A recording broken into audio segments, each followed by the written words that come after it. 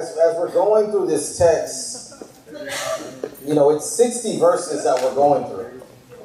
And this is a speech that Stephen's giving because he's been brought before a council that wants to know if these charges are true. And so before we get into the history of Israel, and before we get into Stephen being persecuted and killed for Jesus, I want us to take this time to pray for those brothers and sisters who are across the world right now that are in underground churches hiding, worshiping Jesus in secret, because their very life depends on them hiding. Because if they're found out, they would be killed for following Jesus. So if we could join with me all together, just asking the Lord to provide for them and to guide them, to protect them, then we'll believe that the Lord will do exactly what he's going to do. So if we could go to the Lord in prayer together as a family. Heavenly Father, we thank you, Father,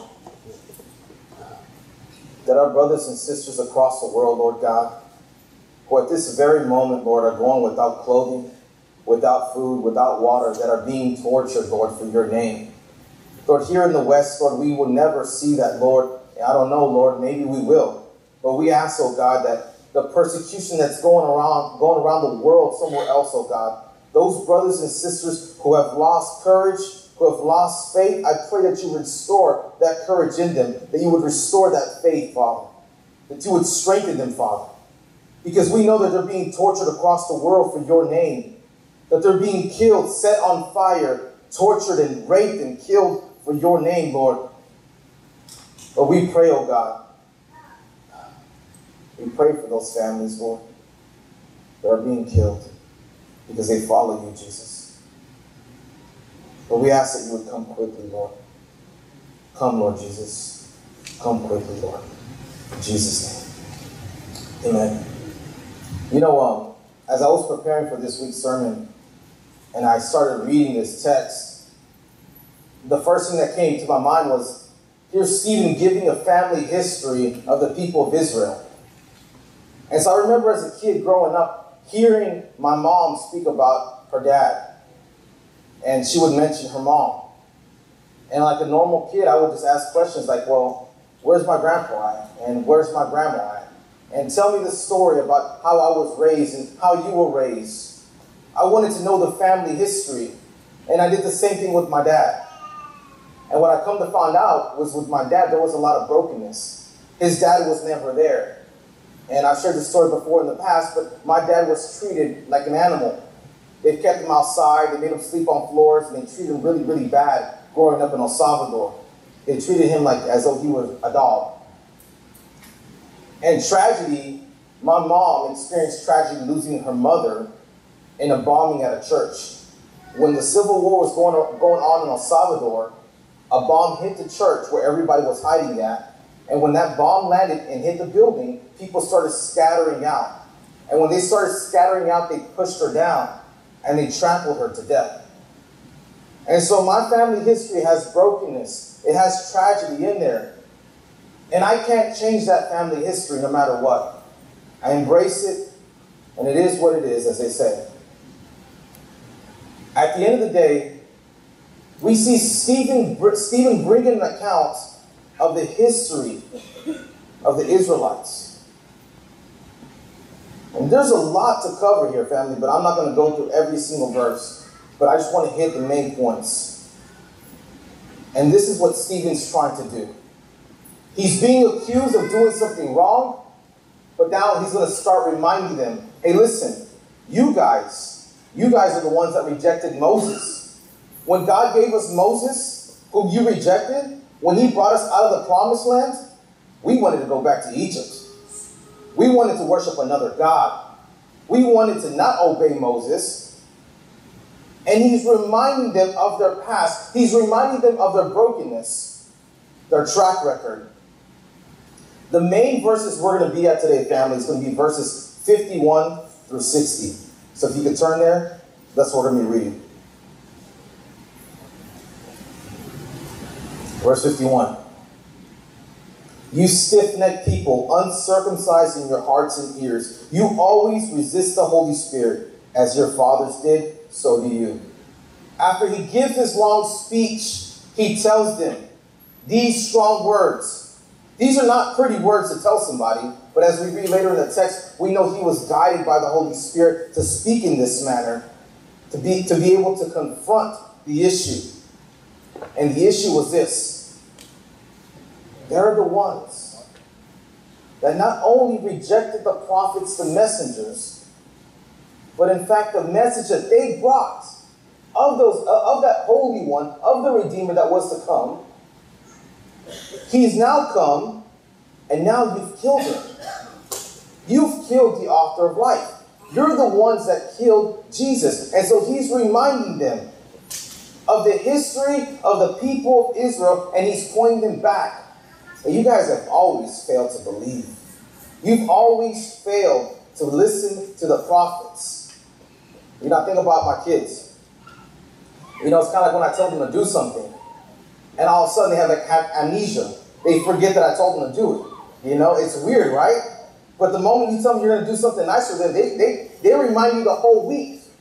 Hey, we're going to go on that family vacation to Florida. And they're saying it for the whole month. But you ask them to do one thing and they forget. Right? It's crazy. It's like they have amnesia. What Stephen is doing here, he's reminding them because they have amnesia. They have forgotten their past, their track record. They have forgotten the brokenness, the tragedy. They've always resisted the Holy Spirit to the point of even crucifying our Lord and Savior. And the point that he's making is this: your forefathers did it. You're doing it now. And this is the main point of this text. This is the main point that we see, that we ourselves as people can ask ourselves this question. If they were so near to God's glory in the temple, and they missed it, and they resisted God, how are we resisting God? How are we resisting the work he's called us to do? How are we resisting what the Lord Jesus has commanded us to go do, which is to go make disciples, to proclaim his coming, to make disciples who make disciples? Family, listen to me. The Lord Jesus didn't just save us out of darkness just so that we would sit on the seat and wait.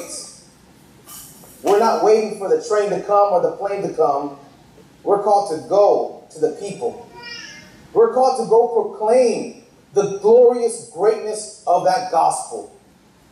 And we do that because without that, they have no hope. People live without hope. They live still stuck in their sin. They're dead.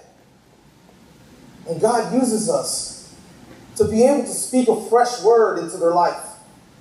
To the person who's stuck on drugs, who's stuck in lying to his wife and cheating on his wife, to the person who's married to his business, or to the person who's more concerned about himself or herself. And they've gone to the end of themselves already. They're completely surrounded by depression, by anxiety, by fear, by guilt, by condemnation. And what? You know what we give them then? We show them the patient love, kindness, by bringing to them the message that can only transform people's hearts. And that's the gospel. We, family, have a responsibility. Let me put it like this. God uses people like us to go forward in life, to speak life into people by sharing the gospel. We're not responsible for the outcome. When we speak about Jesus and we share about God's goodness, of what God wants to do in your life, what he's already done for you, for your life. Because it's not what you need to do to get closer to God, but what he's done for us. And when we bring that message, when God's using us to bring that message, we're doing what he's called us to do. we're not resisting the work he called us to do, which is to go and make disciples. But when we go, we don't need to go in fear. We don't need to go knowing that we have to try to change that person, that we need to hear a response, looking for a decision. No, we go because the outcome is not our responsibility. We're called to share, and that's our responsibility. So I want us to turn to Matthew chapter 28.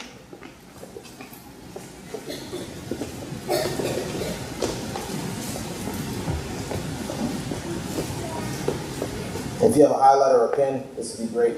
Is that on? Okay.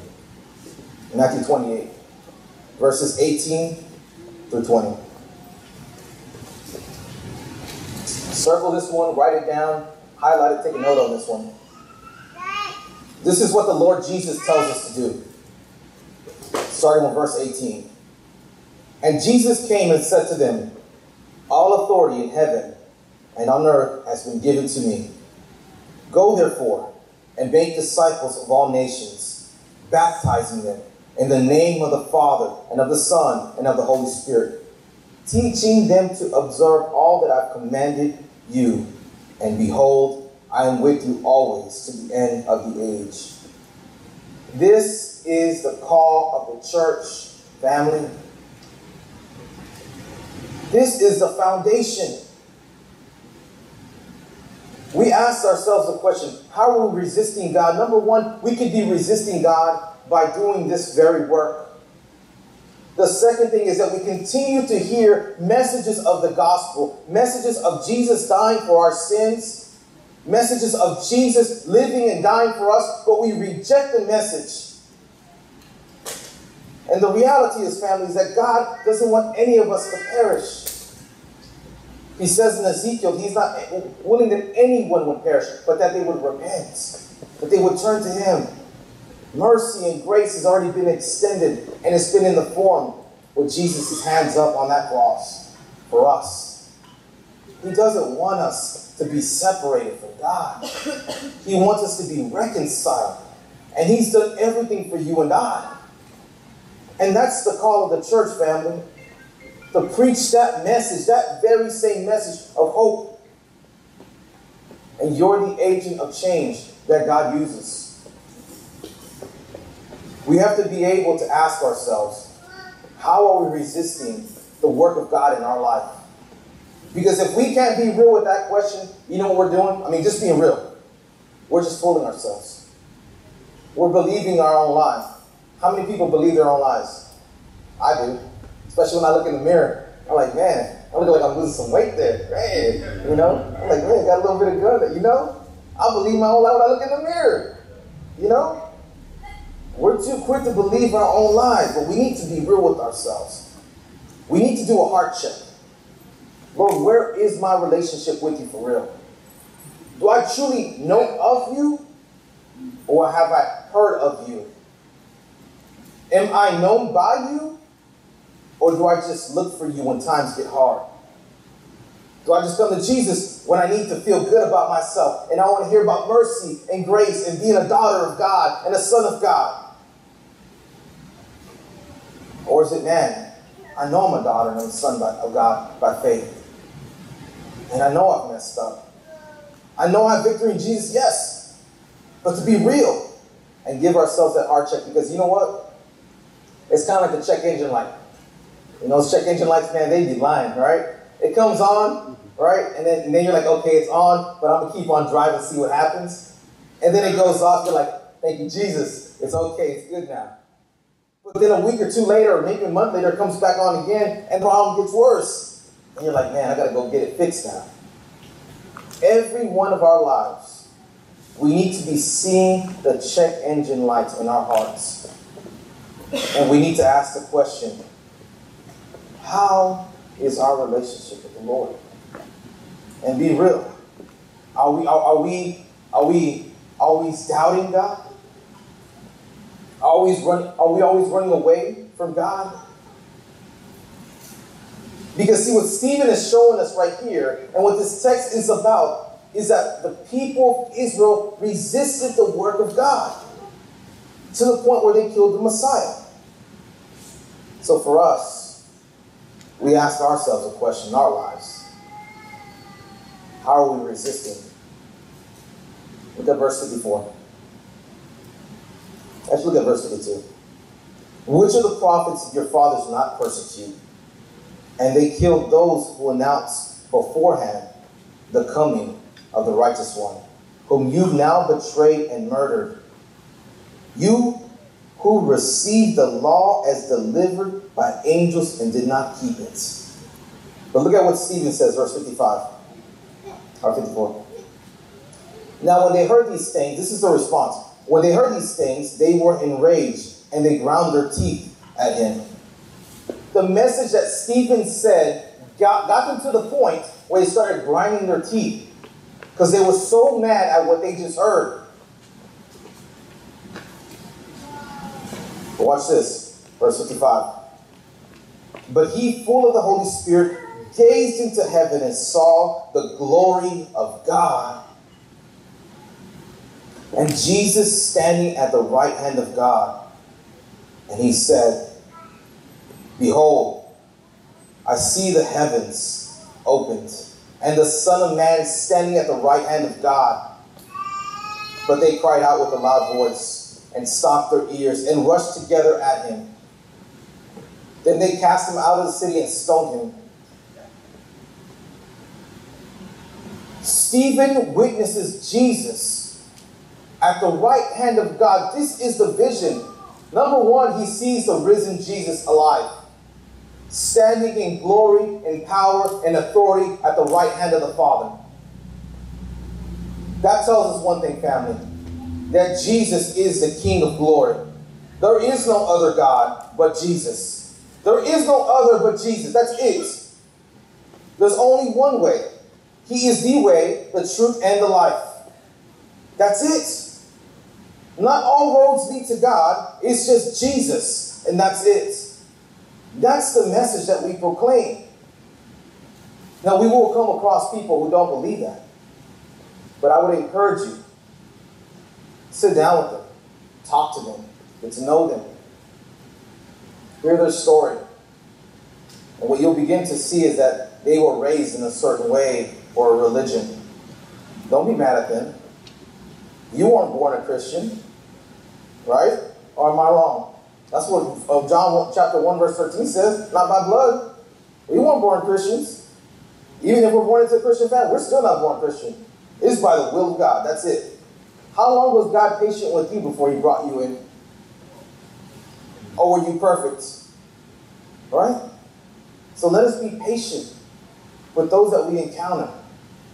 If it's a Jehovah's Witness, man, love them in patience and kindness. Show them Jesus. Live it out for them. They always come to our doors, don't they? Knocking on our doors. You know? And man, it's crazy. Because I used to battle them. Like we would have like this spiritual battle. You know? You know what I'm talking about, right, Brother Omar? You know? For real. I was going to show them how they were wrong. But here's the thing. It just created barriers and walls. Jesus is the only one. And as we see Jesus standing at the right hand of God, we see this, is that he is the only way. He is the risen Lord who's alive. And as we look today, family, at what Stephen is speaking here, these are the words of a man moved by the Holy Spirit, in spite of knowing that he's about to be stoned and killed. He's a witness for Jesus, the very first one to go as a follower of Jesus. And you know, here in the United States, we don't see persecution, right? We can hold a sign on the street and say whatever we want to say, and even record it, and be in front of an officer's face and record it and tell them whatever we want to tell them because of freedom of speech, right? That's America for you. But in other countries, there are brothers and sisters who literally have to have a place where they can meet in secret, because it means that they will be killed if they're found out. And one thing we're going to see throughout the book of Acts is that through persecutions, through Christians being killed, the church continues to grow. it continues to grow. Just like the way of grain, the head of a grain of wheat, for it to die, to multiply, a Christian who dies, the word of God continues to multiply. And that's a fact. But persecution is what we don't see here in the States, family. What I would say is this, is that we should continue to pray for our brothers and sisters who are being persecuted. And man, I've been listening to this new audio book by Voice of the Martyrs. If you ever heard of that organization, you can Google them. And it's about people who are actually in the Middle East, and they're being persecuted by Muslims, by ISIS. And what you see in this testimonies, you hear crazy testimonies like this one guy called the insect killer. So the insect killer would be the guy who would go bomb a church building, and he would go back and he would rejoice on the body counts. He would rejoice in how many Christians were dead and how many people died. And so one day, he goes to go see his work. And then he sees the survivors who survived the bombing, and they're together and they're praising God. And he was so mad. He couldn't believe that they were rejoicing and praising God. And so he said, you know what? I got to come up with a creative way to get to them. So I'm going to act like a Christian. So he acts like a Christian, goes to the church, even gets baptized. He does all these things to put on this front. And then one day a guest speaker comes, and the pastor says to him, hey, we have this speaker that's going to come, and he's a youth speaker. And this man, he got mad. He's like, why'd you pick him? You should have picked me. Good, he's putting on this fake front, right? The sermon starts to happen, and the preacher begins to say, either you would choose God or you choose Baal. Who are you fooling? I'm talking to somebody today here in this audience. Who will you choose? Will you serve God or will you continue to serve Baal? We know that you're a murderer. We know that you're lying. So stand up so we can pray for you right now. And so this man, he begins to say, I've been found out. And so he stands up and they pray for him. And for the very first time, he came in to destroy the church. God radically transformed him through that. And now he's become a follower of Jesus, his own son was killed because of him following Jesus. This is the point that I'm making, family. The message of the gospel, the family history of our brothers and sisters of the church, and our future brothers and sisters of the church, is this, is that blood will be spilled for followers of Jesus. It's sad to say, but it's true. In this case, this man's own son was killed for him following Jesus. That's the Savior. That's the King Jesus who we follow. Where people are willing to be okay with that. Because he said, I pray that God will bring change to that man's heart. And he ended up sitting down, meeting with the man who actually killed his son. And the story stops there. The point that I'm making, family, is that as followers of Jesus, we will be persecuted. And we may not see it here as openly, but we do see it in certain forms and ways. And how we see that is family rejects us. I remember I was talking with somebody, and they found out that somebody was going to this church. And they said, that person's going to your church? Man, you don't know who they are. And I said, listen, the church is a hospital. It's not made of perfect people. It's not made for people who got it together. It's not. God's going to change that person in time. Oh, but you don't know them. You don't know my Jesus. And that's the kind of king we serve. So as Jesus has done everything for us, family, reminding us this day, even now, that he laid down his own life for you and I, for us, so that we would be seen as his. Verse 59. Oh, watch this. Actually, no, verse 58. And they cast him out of the city and stoned him. And the witnesses laid down their garments at the feet of a young man named Saul. We're going to be reading about him next week. Actually, Brother Joseph's going to be bringing the word next week. And as they were stoning Stephen, he called out, Lord Jesus, receive my spirit.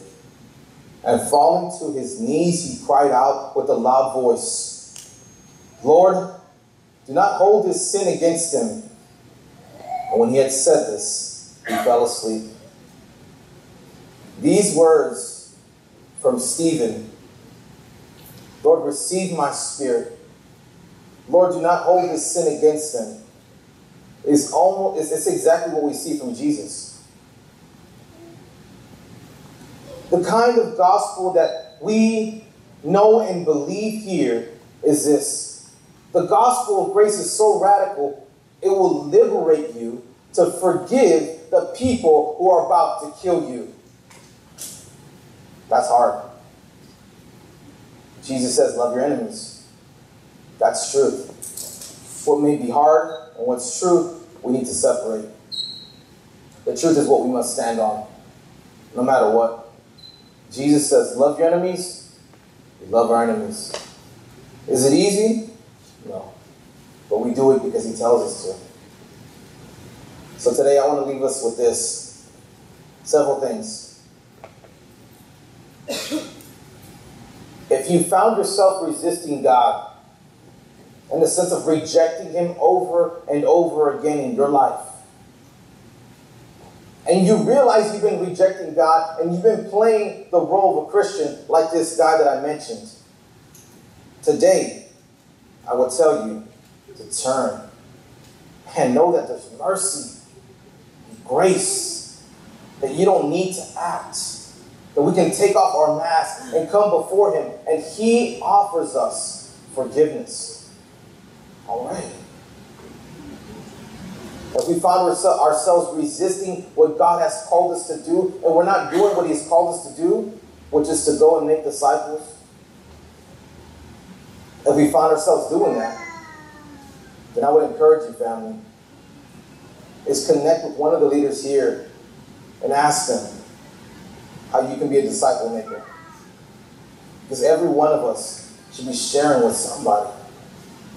And don't you know that you're the only person that can reach people around you that I could never reach? That Brother Mo could never reach? That my wife could never reach? Only people that know you. And you're called to be that light, to be that salt, to bring that hope. I've seen people talk people down from suicide. And I'm going to tell you something, family. We are the agents of change that God has sent on mission. We're those hot spots, if y'all remember that last time.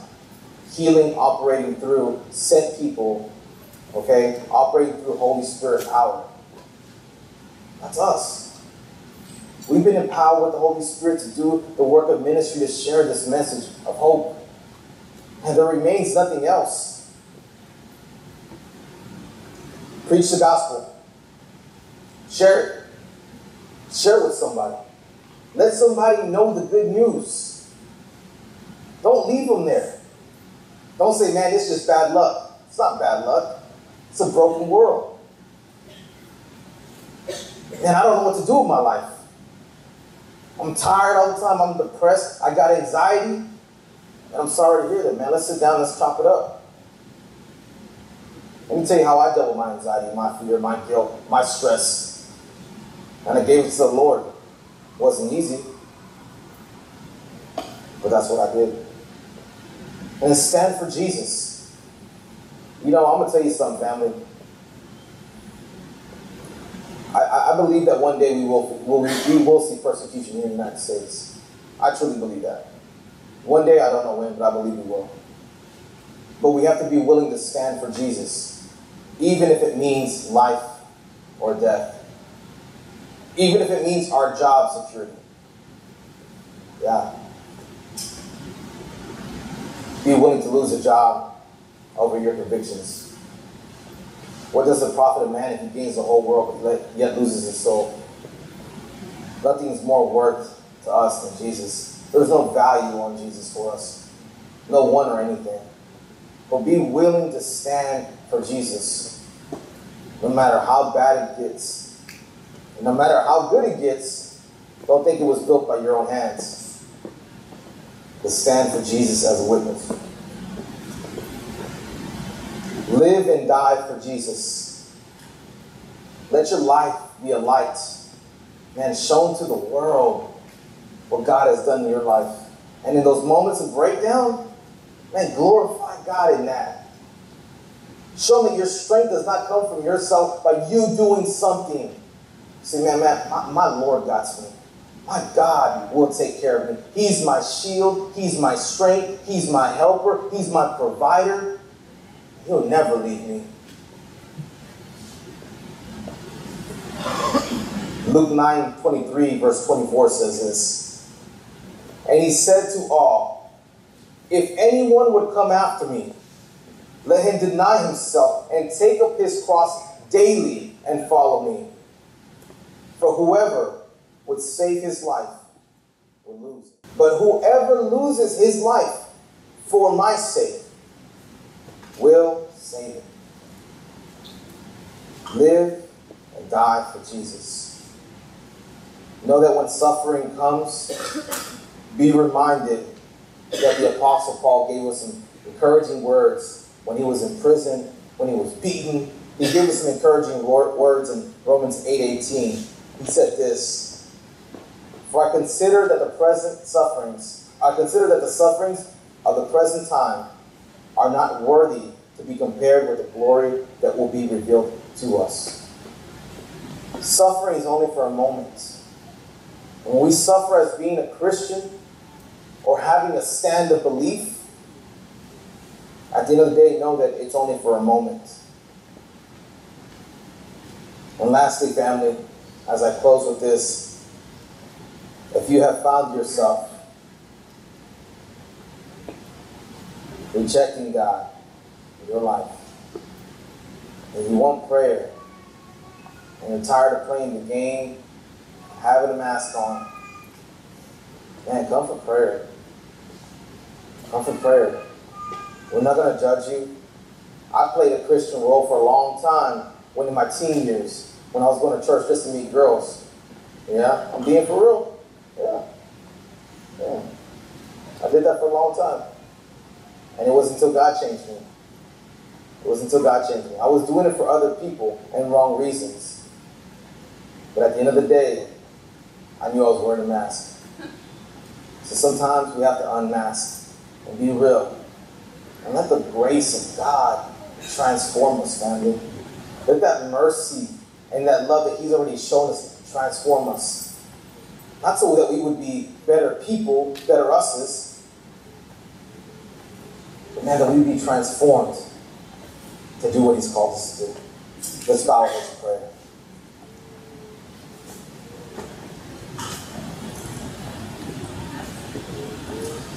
Gracious Father, we thank you, Father God, because we can come before you, Lord God, knowing that you are the ultimate witness. Lord, that you testify the goodness, the greatness of the gospel, Lord.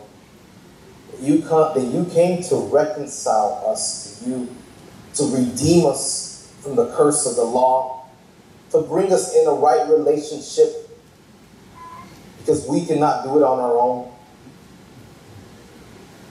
Lord, remind our hearts today, Lord God, that we don't need to come to you having it all together, but we can come with our breakdowns and our check engine lights and with our mask on, and we can come to you and ask you, Lord God, to remove those masks, to repair those heart problems, to transform our hearts. So I pray, Heavenly Father, that this very moment, that heart that needs to be transformed from that heart of stone to a heart of flesh, that you would transform it, Lord. That you would do that work in that heart this day. Bring those, Lord. Bring those that are yours, Lord, to repentance. That they would call upon your name. That sweet, awesome name. That's sweeter than honey on our lips. The name of Jesus. The name that's above every single name given to men on earth or heaven. The name of Jesus, we know that every knee will bow and every tongue confess that Jesus is Lord. Change those hearts, Father. Show us, Lord, how we've been resisting your work in our life. And lead us, Lord God, to fulfill the work you called us to do. To preach your word, to share your word, to make disciples, Lord. Strengthen us, Father, for this good work. Grant courage, boldness, and wisdom to each one of my brothers and sisters, not only here, but across the world, Lord God. We thank you, Father, because you are faithful. We thank you, Father, because you loved us first. That's why we're able to love you. We thank you, Lord, because it is your loving kindness that leads us to repentance, oh God. Let your word go out and take root this day, Lord. In Jesus' name we pray.